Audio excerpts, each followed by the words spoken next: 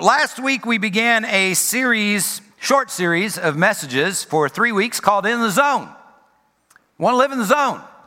And as we kick off the message this morning, I want to start with a short video. Most of you will probably recognize it. Some of you are like, I have no idea what this is. Just enjoy it. You'll like it. Here we go. All right, Gerald, what is it? Fish got your tongue? Love a duck! I gotta find my son, Nemo! Nemo? Hey, he's that fish, you know, the one we've been talking about, the one that's been fighting the whole ocean. Hey, I know where your son is. Huh? Hey, wait! Come back! Stop! Keep going! He's crazy! I got something to tell you! Mine.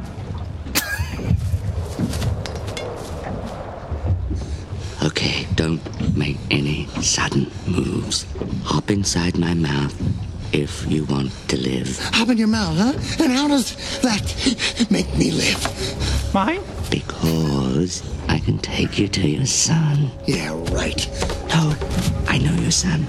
He's orange. He's got a gimpy fin on one side. That's Nemo! Fasten your seatbelts!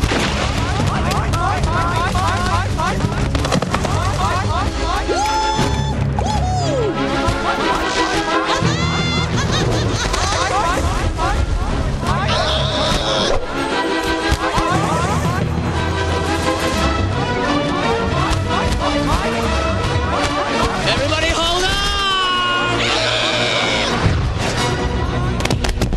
Mine.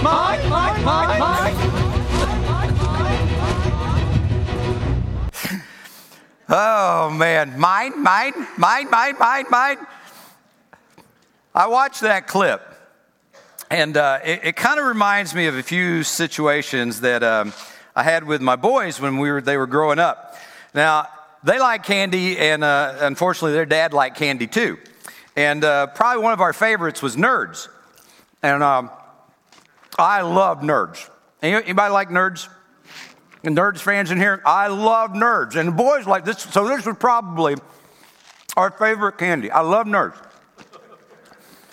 I didn't need a whole lot of motivation to go buy some for them because I'm like, hey, I'm going to get some of that. And so I would buy boxes of candy, and I'd give them to the boys. And there were a few times where Zachary or Brandon's over there, and man, they're loving their Nerds. They're just loving them. And I'm sitting over there, I'm watching them, and I'm like, okay, can I have some? And they said, no. No. Well, obviously, there's a few things they don't understand, right? I gave them to them. They wouldn't even have the Nerds if I hadn't got them for them and give them to them. That's one.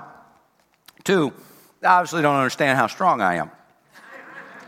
Because I can take them from them if I want to. And number three, at that time,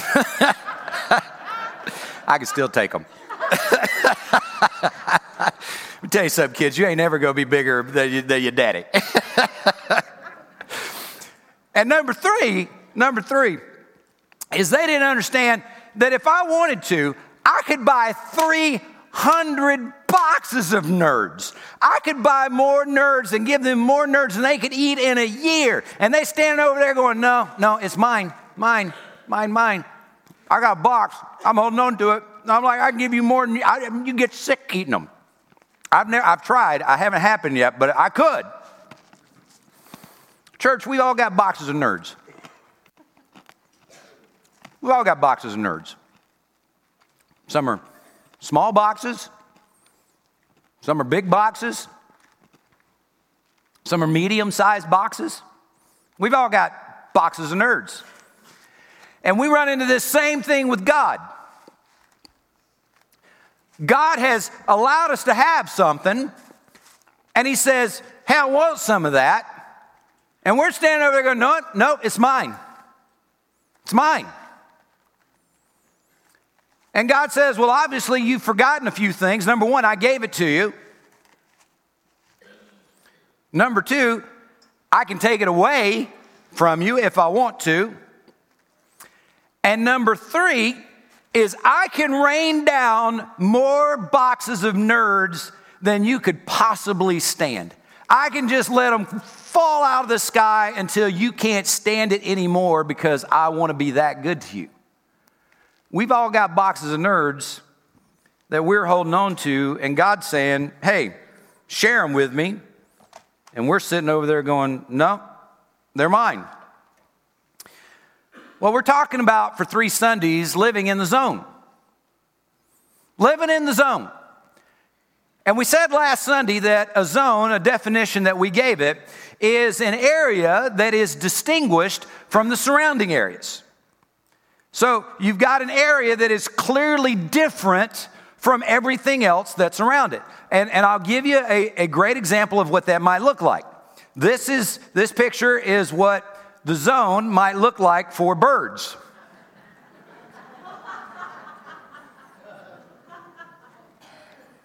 True, isn't it? You just try washing your car, man. That thing's got a bullseye all over it. Now, that's a zone, obviously, that you don't want to be in. It's just out of curiosity, has anybody ever personally been in that zone? Yeah. That is not fun. All right. That's a zone you don't want to be in. But we do want to be in the zone that God wants us to be in, right? We want to be in the sweet spot of God's success. And here's the thing, church. We were made to live there. We were designed to live right in the sweet spot of how God wants us to live and therefore bless us. That's the place that we want to hang out because God is for you and He wants to bless you. And we talked last week, okay, so we talk blessing all the time. So what is blessing? So here's the definition that we shared with you last week about what blessing is. Blessing is being on the tangible, go ahead and advance, there we go. It means it's on the receiving end of the tangible and the intangible favor of God. Now, see, when we talk about getting God's blessing, we all like to be all pious and all Christian-y, right? And we say, I'm God's blessing. And that means that I'm feeling peace in my spirit. I'm feeling love, feeling tranquility. I mean, it's those things that, you can't measure. And is that part of God's blessing? Yes, it absolutely is part of God's blessing. But guess what, church? It's not all of God's blessing. God actually does delight in blessing His children in tangible ways. That is also part of the blessing of God. So, with that being said, I want to spend a little bit of time recapping the whiteboard that we drew on last week, and my freehand is not all that good when I'm in a hurry. So I sort of redid the board this week so you can see it a little bit better. And hopefully this will help everybody, because last week's drawing was pretty sad. I mean, let's just be honest. It was kind of sad. All right. So we talked about last week several different things, and God wants us to be in the zone. The zone is where God can bless us. The zone is where God is for us, and He can begin blessing our lives. He wants us to be there. All right? How do we get there? Well, we said the first step into getting into the zone is accepting John 3:16 as the truth. For God so loved the world that He gave His only begotten Son, that whoever believes in Him would not perish, but have everlasting life.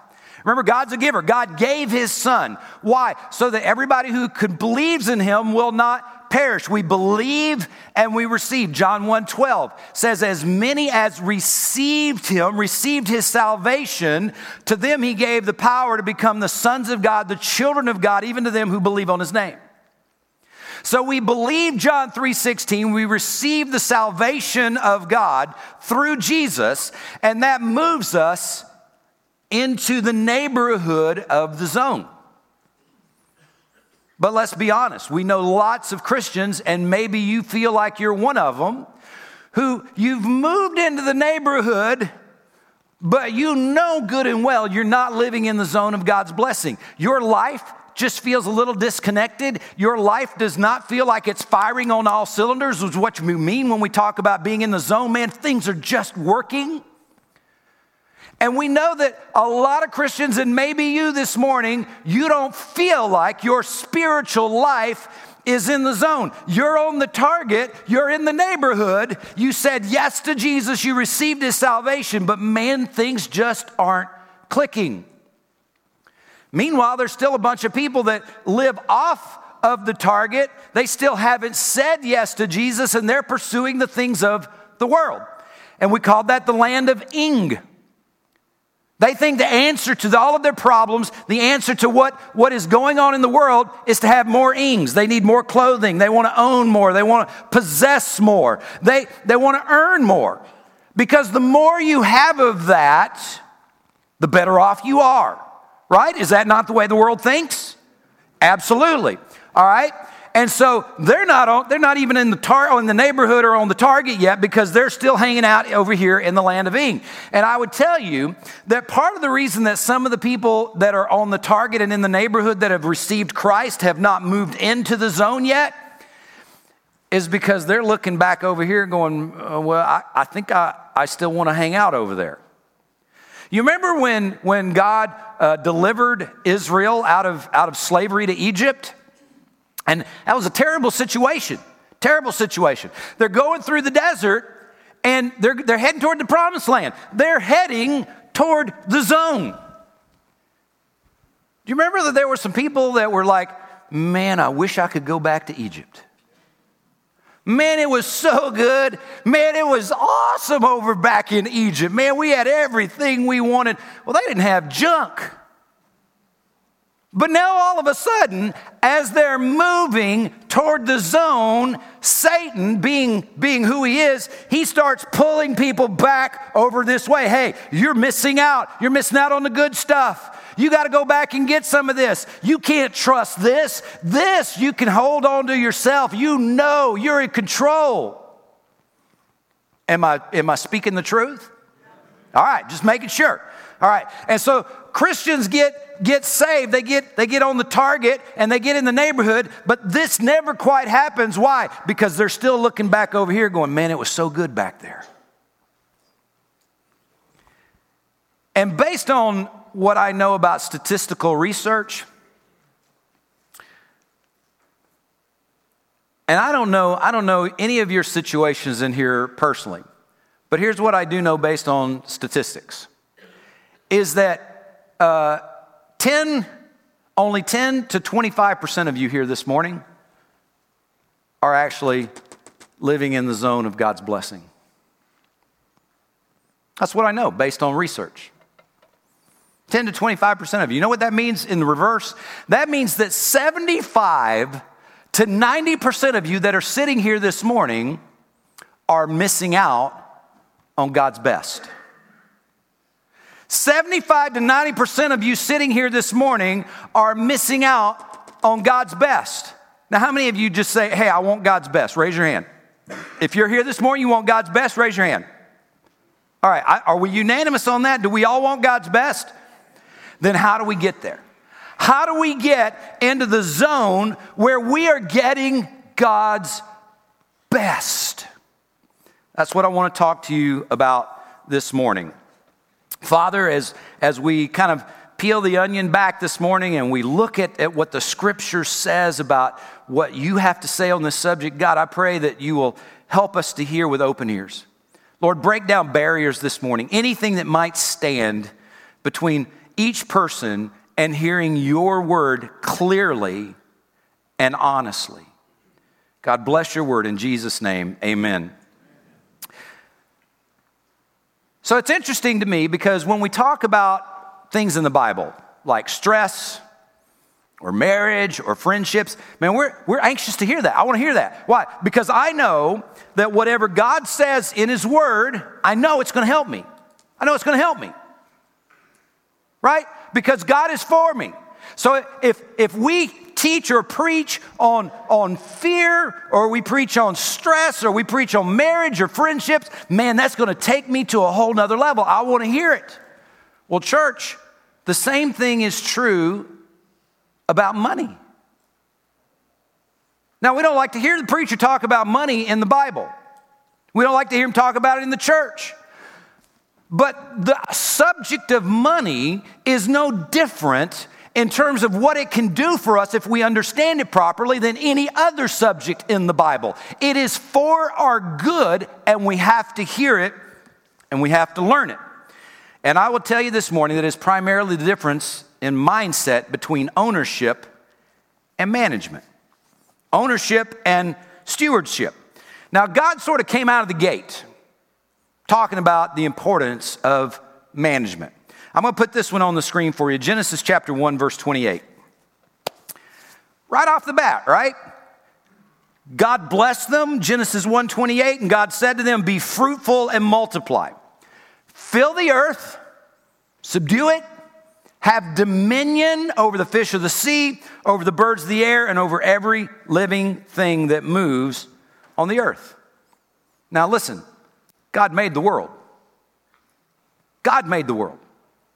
But he gave management of it to Adam. And he said, hey, Adam, you can name all the animals. Now, Adam didn't make the world. Adam didn't make the animals. But God said, I will give you management over it all. I'll give you responsibility for it, and I will give you authority over it in exchange for one thing. You give me one day. You give me one day. I'm giving you management, responsibility, and authority over all this stuff that you had nothing to do with, but I want one day. Right? You familiar with that concept? God said, I want one day. And God has been making this message consistent since the beginning of time. Look in Exodus chapter 13.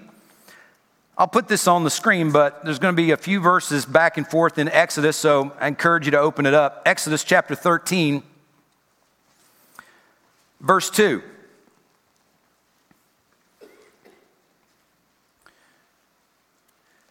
Exodus 13:2. Now remember, Israel has been in slavery to Egypt for over 400 years. So they're sort of in a retraining period. God had sort of set the standard with Adam, and over the course of hundreds of years and over 400 years of slavery, the Israelites have sort of lost their way. And so God is now retraining them as they move toward the zone, a place of blessing, the promised land, where God said, it's flowing with what? Milk and what? Milk and honey. It's going to be so good you can't stand it. It's going to be awesome. God was moving them toward a place of blessing, but having to retrain them in the process. And he said in verse 2 of chapter 13, he said, consecrate to me all the firstborn, whatever opens the womb among the children of Israel, both of man and beast, it's mine. Now, consecrate is a word in the Bible that basically means to set aside for holy use. And that is kind of scary to a lot of us, but in the Old Testament, God had already set the standard, and now he's retraining them that, hey, the first child, the firstborn child in the Old Testament is to be set aside for God's purposes, for God's use, to be consecrated for whatever God wanted to do with them. All right? That was the first child. And the first animal was to be sacrificed, unless it was born in an unclean state. And if that was the case, then they would take a clean animal and sacrifice it in the place of the unclean firstborn and redeem that firstborn. Now, here's what's so cool about that. That's an early picture of Jesus. Jesus was firstborn, was he not? And Jesus was set aside for God's purposes, was he not? And on top of that, Jesus was sacrificed for those of us who are unclean, which is all of us other than Jesus, in order to provide redemption. How cool is that? You think God saw this coming from the beginning? All of the Old Testament is pointing to Jesus. We just have to be able to see it. And if you think, well, maybe that whole firstborn thing that ended in the importance of it ended in the Old Testament. I beg to differ. 1 Corinthians chapter 15:20. This will be on the screen. Paul says, "But now Christ is risen from the dead, and he has become," what's the next word? First fruits. Jesus, raised from the dead, became the first fruits. That Old Testament word. Jesus was the first of many who had fallen asleep. There is something so incredibly big and so important in the Bible about first things. So I want to talk about that for just a little bit.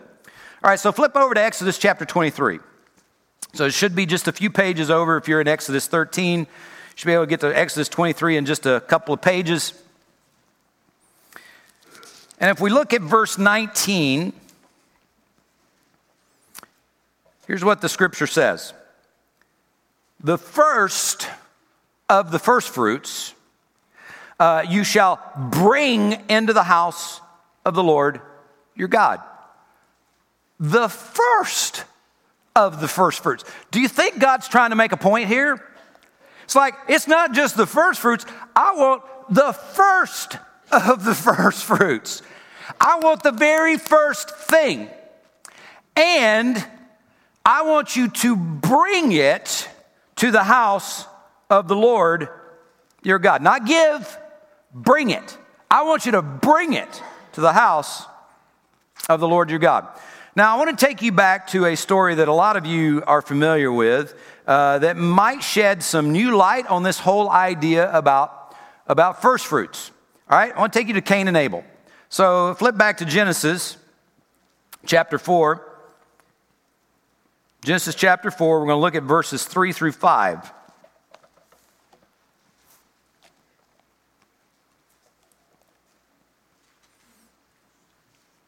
Now, most of you are familiar with this story. Even people who don't know the Bible at least have heard of this. So this probably won't be new, but maybe you'll see this in a slightly new way this morning, beginning in verse 3 of chapter 4. "And in the process of time, it came to pass that Cain brought an offering of the fruit of the ground to the Lord. Abel also brought of the firstborn of his flock," there's that word again, "and of their fat. And the Lord respected Abel and his offering, but he did not respect Cain and his offering, and Cain was very angry, and his countenance fell." Now, we read that, and we see that God accepted Abel's offering, but he rejected Cain's. He said, "Hey, Abel, what you're bringing me is perfectly fine. I receive it." And what Cain brought, he goes, "Nope, don't want it." Now, I used to think that this was because Abel brought a blood sacrifice and Cain brought what he had grown. Any of you think that? Raise your hand. Okay, there's a few. That used to be how I thought. Like, okay, so he didn't like Cain's because Cain didn't bring anything to sacrifice. Cain just brought stuff that he grew. Well, in the New Testament, in Matthew 23:23, Jesus kind of blows that argument out of the water because he's talking to the Pharisees, and he says, "Hey, y'all tithed a tenth out of your mint and your dill and your cumin." In other words, your herb garden. You tithed that thing, and he says you should have. That's exactly what you should have done. But then there were some other things that you're not doing that you need to pay attention to. So in other words, Jesus said to the Pharisees that when they're bringing stuff out of their garden as a tithe to the Lord, that was perfectly acceptable. It was supposed to happen. So what in the world was wrong with what Cain did? How come God did not receive what Cain brought to him as an offering? Well, let's look back in verse 3. "In the process of time, it came to pass." You know what I think that means? I think Cain waited for all of it to come in. Cain waited for it all to grow. He waited for it all to come in. He wanted to check his bank account. He wanted to check his ledger. He wanted to check what he owed, what he had coming in, what he had going out, and he wanted to make sure that he had everything covered. I don't want to give anything to God yet because I got to make sure that I'm good. I got to make sure that I'm whole. And when he did that, and he finally made sure that he was okay, then he decided he would take God some leftovers. And God said, nope, not taking it.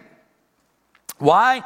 Because the Bible says we are to bring our first fruits to the house of the Lord. First things first. I'm going to share a passage of scripture with you that maybe you know, maybe you don't know. It's in Proverbs chapter 3, verses 9 and 10. I'll put this on the screen for you.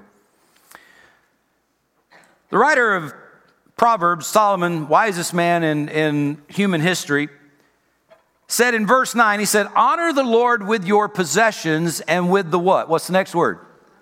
With the first fruits of all your what? Increase. All right. So whatever comes in that increases what you have, the first fruits of that, you need to honor the Lord with it. Why? So that your barns will be filled with plenty and your vats will overflow with new wine. Now, does that sound like living in the zone? Does it? If your barns are filled with plenty and your vats are overflowing with new wine, does that sound like God's blessing and you're living in the zone? Yes. Okay. So Solomon says, if you want to hang out here, you want to live in this place where God's blessing can fall, it starts with bringing the first fruits of what you have to the Lord. Now, I want to shed some more light on that you may or may not have ever made this connection before. There's a couple of verses in Proverbs 3 that we love. Almost all of us love these two verses. Proverbs 3, 5 and 6. Trust in the Lord with all your heart, and in all your ways acknowledge him, and he will direct your paths. Right? Know those two verses? Love those verses, right? Trust in the Lord with all your heart. In all your ways acknowledge him, and he will direct your paths. Proverbs 3, 5, and 6. This is just 3 verses later. What's the connection? Here's the connection. Solomon says, bring God your first fruits. Here's what happens for most of us, and it's why we're not living in the zone. We're still kind of being drawn back to the land of Ing, because we look at what we've got and we go, that doesn't work. I can't make that work. I got too much going out. I got too many obligations. I got too many bills. I got too many things that have to be done. And I cannot trust God with my first fruits. But he said in 3, 5, and 6, trust in the Lord with all your heart, and in all your ways acknowledge him. Do your ways involve how you use your money? Yes or no? All right. Trust in the Lord in all your ways. Trust him with the money that you cannot understand how it's going to possibly work. And he will make it work. Now, we love Proverbs 3, 5, and 6, but we need to marry them up to Proverbs 3, 9, and 10, because that's the way we get into the zone of God's blessing. Let me share something with you, a personal story. And this isn't a story about tithing per se, but it is about trusting God with something that makes no sense. Our family takes vacation once every 4 or 5 years with my mom and my stepdad, my brother and his wife, and my stepsister and her husband. And several years ago, we went to Gatlinburg, Tennessee, and our 2 boys were still in high school. Zachary I think he was a senior in high school at that time. And they had, my stepsister and her husband had 2 boys that were basically the same age as our boys, so they had a great time together. And so the adults were doing some stuff, and Zach was driving our car. And the car broke down. And so he called me, hey, Dad, the car just stopped. And so we went and got it. We had it picked up. We had it towed to a place to fix it. And it was, I don't know, $700-something to fix the car. I forget what happened to the engine, but it had to be fixed. I mean, we're 600 miles from home. and we had to have the car fixed. And at that time, I mean, you know, we were still fairly new in a church plant, and I don't know if you know anything about church planting, but it's not a get-rich-quick scheme. So we weren't making a whole lot of money. And so $700-800 for us, that was a chunk of our money. In fact, it was almost all the money that we had in savings. But we had to get home. So we paid it. So everybody goes home on Sunday. Now, while we were going to take the car to get fixed, while we were towing it to a repair shop, we happened to pass a church that I had seen a picture of in a magazine. I mean, when I saw it, I'm like, I've seen that church. Like, how have I seen that church? And I began to think about it. I'm like, you know what? I think I've seen that church in a magazine. And so we decided before we go home, 600-mile drive home, we're going to go to church. Now, it would have been easy to just hit the road, 600 miles, long way to go. But you know what? We're going to go to church. So we go to church, and we had a great experience. There was a missionary there who was from India, and he was actually a native of India. Listening to him was like listening to the Apostle Paul and the things that he had gone through. It was mind-boggling. It was absolutely stunning. And my heart was blessed, and I was moved. And they took up an offering at the end of the service. Now, we've used almost all the money that we've got to our name to fix our car. We've still got 600 miles to go to get home. And I pulled out my wallet to give something, and I'm like, I can't do this. I got no way to give to this missionary, and we still got to get home. And I don't know if you know this, but the cars don't run on hope and a prayer. It takes gas. You got to pay for gas. And so I'm thinking, I can't do this. But God was just burdening my heart. No, trust me. In all your ways, acknowledge Him, and He will direct your paths. Okay? So I'm like, Lord, I don't know how this is going to work, but I'm going to give my money. And I gave $50. It wasn't a ton of money, but for us trying to get 600 miles back home, I'm like, I really don't know how this is going to work. So we gave. After the service, I wanted to introduce myself as a church planter to the pastor and just say, you know what, we were blessed today. It just did our heart good to be here in the service with you. And so I started to talk to him, and I said, I'm a church planter in Peoria, Illinois. And he said, church planter, huh? And I'm like, yeah. He goes, wait, hold on a second. And he said, Bill, come over here. He said, hey, go get the cash box. And he said, brother, he said, a couple of weeks ago, I had a guy that was here for a service. He was a church planter. And he came up to me and was talking to me after the service, and I just sort of blew him off because I had other things to do. And after I blew him off, God just convicted me. He said, man, don't ever do that again. Church planters have got a hard road to hoe. He said, if you ever have another church planter come in and speak to you at the end of a service, you bless them, brother. So he got the cash box, and that $50 that I gave to the missionary turned into $100 back to us.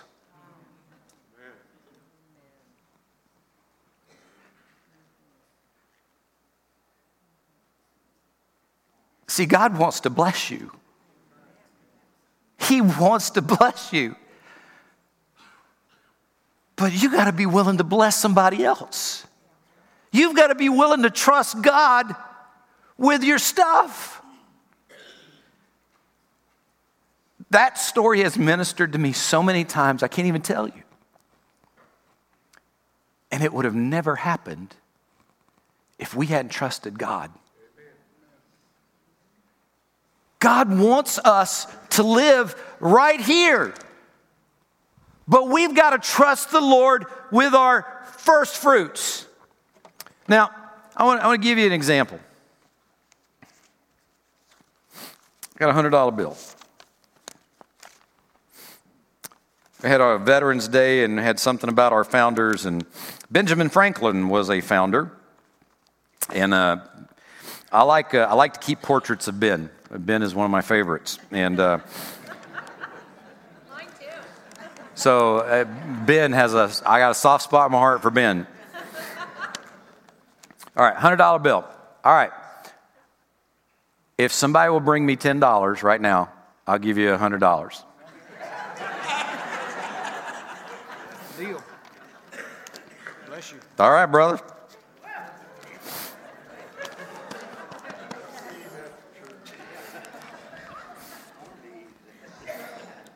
Was that a good deal or what? Not necessarily for me. That worked out pretty good for Cody.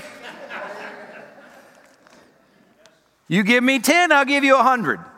How sweet is that? Church, that's the minimum worship requirement. See, God says, you give me 10, I'll give you 100. And it's a simple, easy exchange. And God's got a lot more hundreds than we've got tens. He's got way more of those than we've got of these. And he says, I got no problem raining them down into your life if you will just simply trust me. And when he does, then we're able to start blessing other people. We're able to take what God is giving us and start distribute that to other people who are also in need of a blessing. And it's this beautiful chain of reaction that God has built into the creation that he made. Hey, I give to you, you give to others, they give to others. I give more to you, you give more to others. And it's this beautiful cycle that God built into his family. That's the way it's supposed to work. Do you know that the church is the most important thing to Jesus? That's what he died for, right? Jesus died for the church. And if the church is the most important thing to Jesus, and it is, then don't you think that he would bless the people that are in the church so that they can in turn bless the church to carry out the gospel of Jesus Christ? Does that not make sense to you? God this morning is blessing some of you abundantly so that you can in turn bless the church abundantly, because that's the way that it works. And that first 10% has what has got the octane. It's what's got the power. That first 10%, because that is where we step out into faith and we say, God, 3, 5, and 6, I acknowledge you, I trust you. This doesn't make sense to me, but because I trust you, I know you can make it work. And so I step out in that and I give you that first 10%. And then God says, yeah, I got it. I can make it work. And he does over and over and over again. And so when I bring, and Leslie and I bring that first 10% and we give it to Orchardville Church, then that means the other 90% of that is getting supernaturally blessed. Supernaturally blessed. And that brings up the question, and I'm going to put this on the screen for you because you need to wrestle with this morning. Do you want to live with the 90% of your income that's blessed, or do you want to live with 100% that's cursed?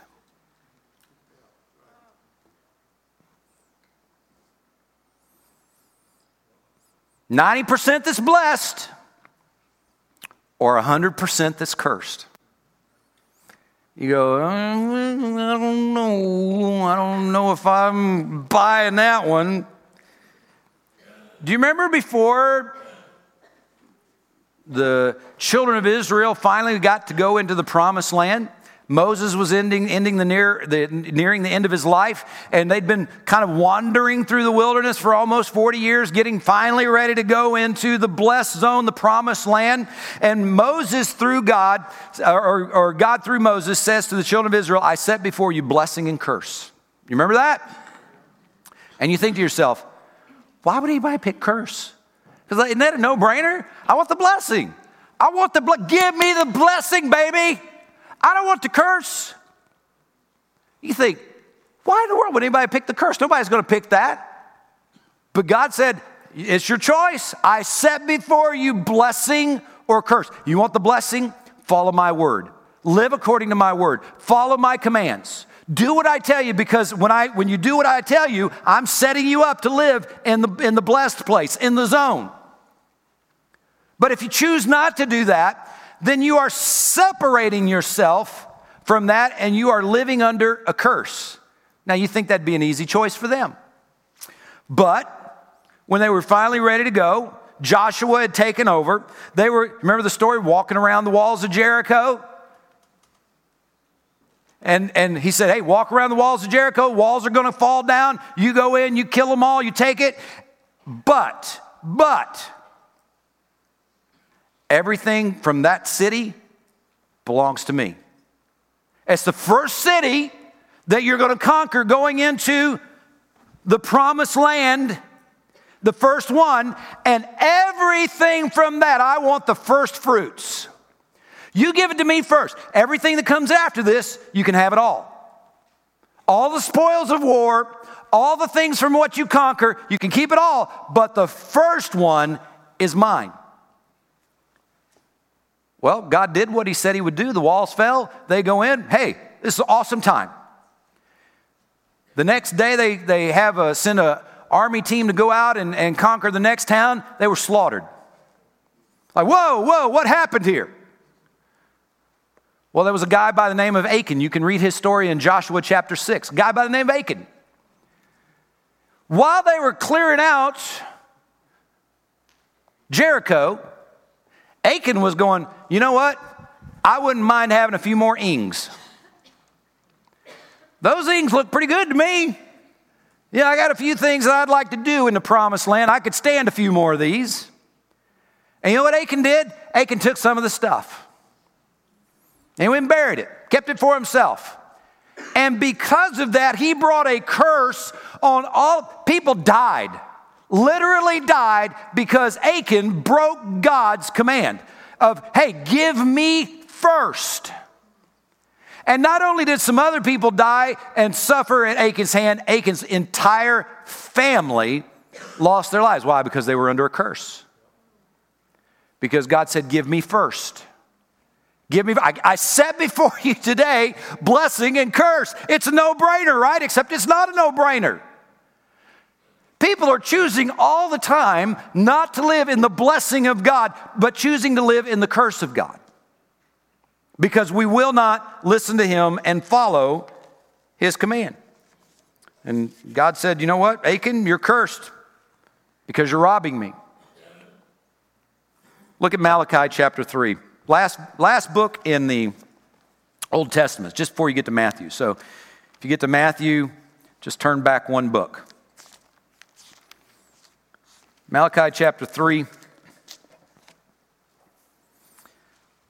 verse 8 and 9. God said through the prophet Malachi, he said, will a man rob God? Now, how stupid is that? Who would rob God? Nobody's going to rob God. But God said, yeah, you have. You've robbed me. But you say, in what way have we robbed you? And here's what God says, in tithes and offerings. And you are what? What's the next word? Cursed. With a what? Curse. Why? Because you've robbed me. God has made it clear from the beginning, the first fruits, the first thing of the increase, 10%, it belongs to God. It's not yours.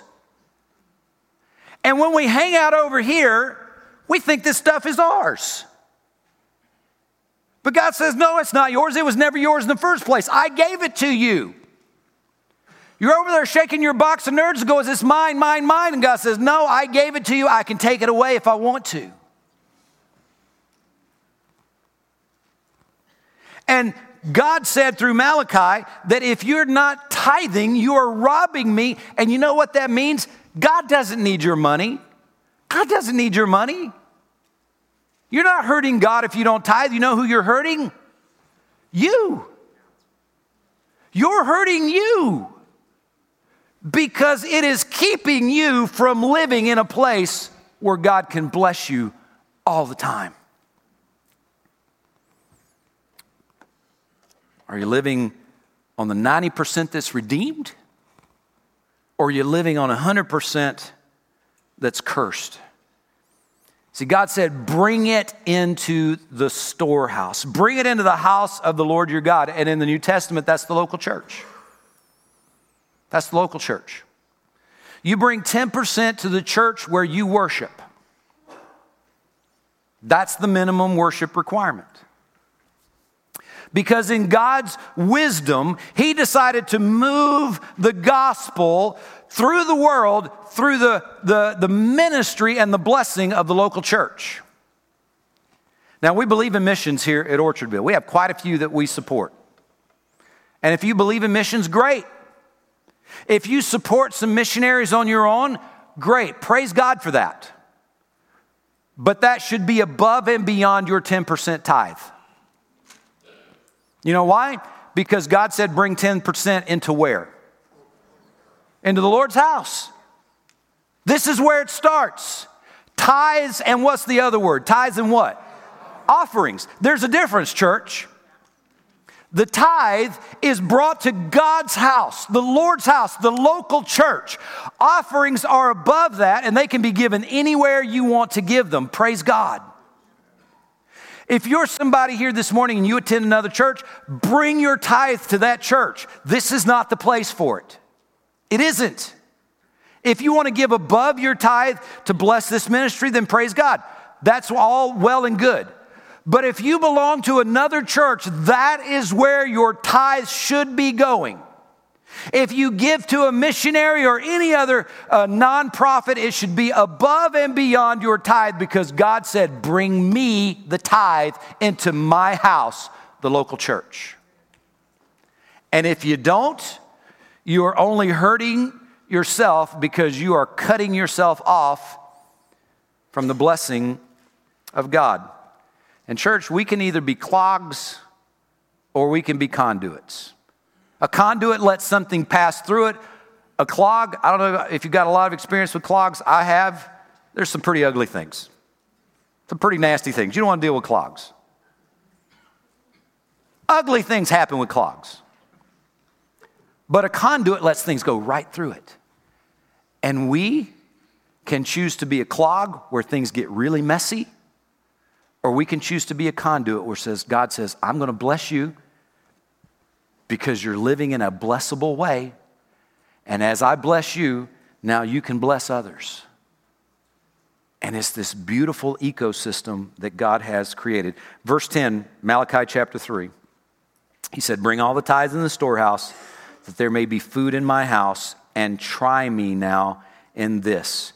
See if I will not open for you the windows of heaven and pour out for you such blessing that there will not be room enough to receive it. Who wants to be on the receiving end of that blessing? Raise your hand. Church, do you know that when God says, test me in this, that's the only place in the entire Bible that God says, test me? Test me. You think I'm kidding? Test me. Now, our job as church leaders is to help you walk in the truth and the teaching of God's word. And so we're going to do something about that. Not going to start this today, but I'm going to let you know about it today. Next Sunday, these are going to be available. We're going to do something called the 3-month tithe challenge. If you're here this morning and you're not currently tithing, that means that you're not fully receiving the best that God has for you. You're cutting yourself off from God's best. But you say, well, I'm scared. I would love to trust God, but I'm scared. We're going to help you take that step. So this 3-month tithe challenge, we'll make this available starting next Sunday.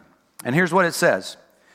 Giving away 10% of your income can be a big and often frightening commitment. That's why we created the 3-month tithing challenge. It is a money-back guarantee of sorts. Essentially, it's a contract based on God's promise in Malachi chapter 3, 10 through 11. We commit to you that if you tithe for 3 months and God doesn't hold true to his promise of blessing, we'll refund 100% of your tithe. You sign your name on this, we mean it. We mean it. We want to help you trust God. Why? Because we believe God. The leadership of your church believes God. And because we believe God, we're willing to step out on that branch and say, if you'll step out and God doesn't bless you the way we know he will, we'll give it back. We'll sign our name to it. We'll make these available next Sunday because we know that God is good to his word. You will never know the blessing of God to its fullest extent until and unless you trust God with the first fruits of what he's given you. Now, there's some people go, well, that's Old Testament. It's Old Testament. We're in the New Testament. It's under grace. New Testament stuff doesn't apply anymore. Really? Really? I'm glad you think that, because tithing has nothing to do with the law. Has nothing to do with the law. We read the verse about Cain and Abel, right? Genesis chapter 4. Cain brought the first of his flock, right? The very first thing. Last week we read about Abraham tithing to Melchizedek. That was Genesis chapter 14. That was hundreds and hundreds of years before the law. Tithing has nothing to do with the law, church. Tithing is about honoring God. As He blesses us, we honor Him. And I know there are people that still, they just don't like talking about money. And it's because in Matthew chapter 6:21, Jesus said something really profound and kind of deep. He said, where your treasure is, there your heart will be also. So when we talk about money, it tends to reveal to each of us where our heart is.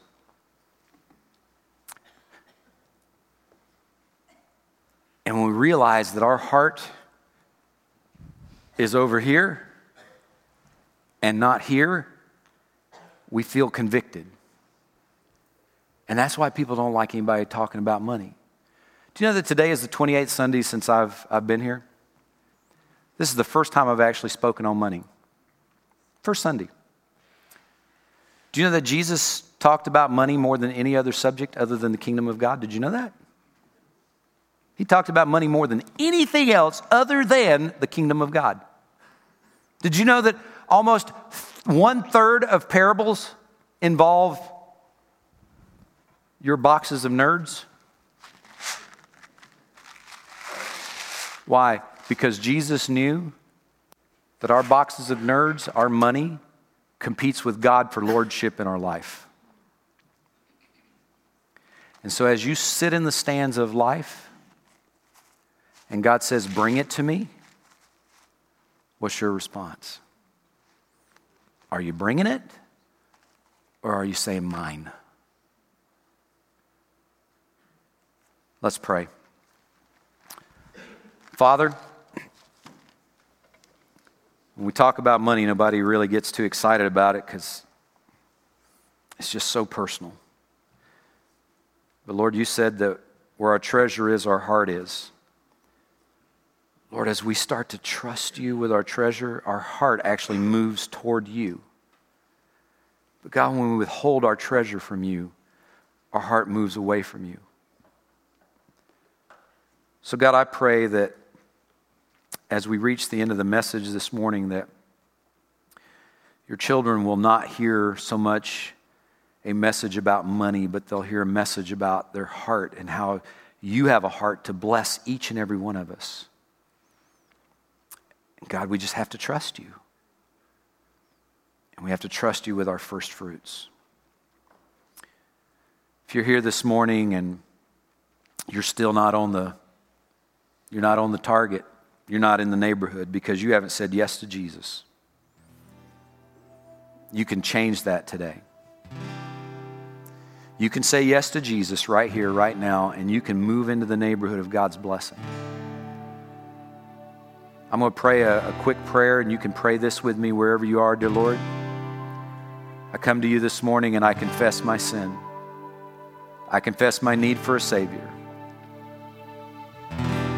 Lord, would you come into my life, forgive me, live with me, welcome me into your family, Lord. I don't know what all that looks like from this day forward, but Lord, I know that's what I want. God, save me. I believe you died on the cross for me, and today I receive that. I place my faith in you. In Jesus' name.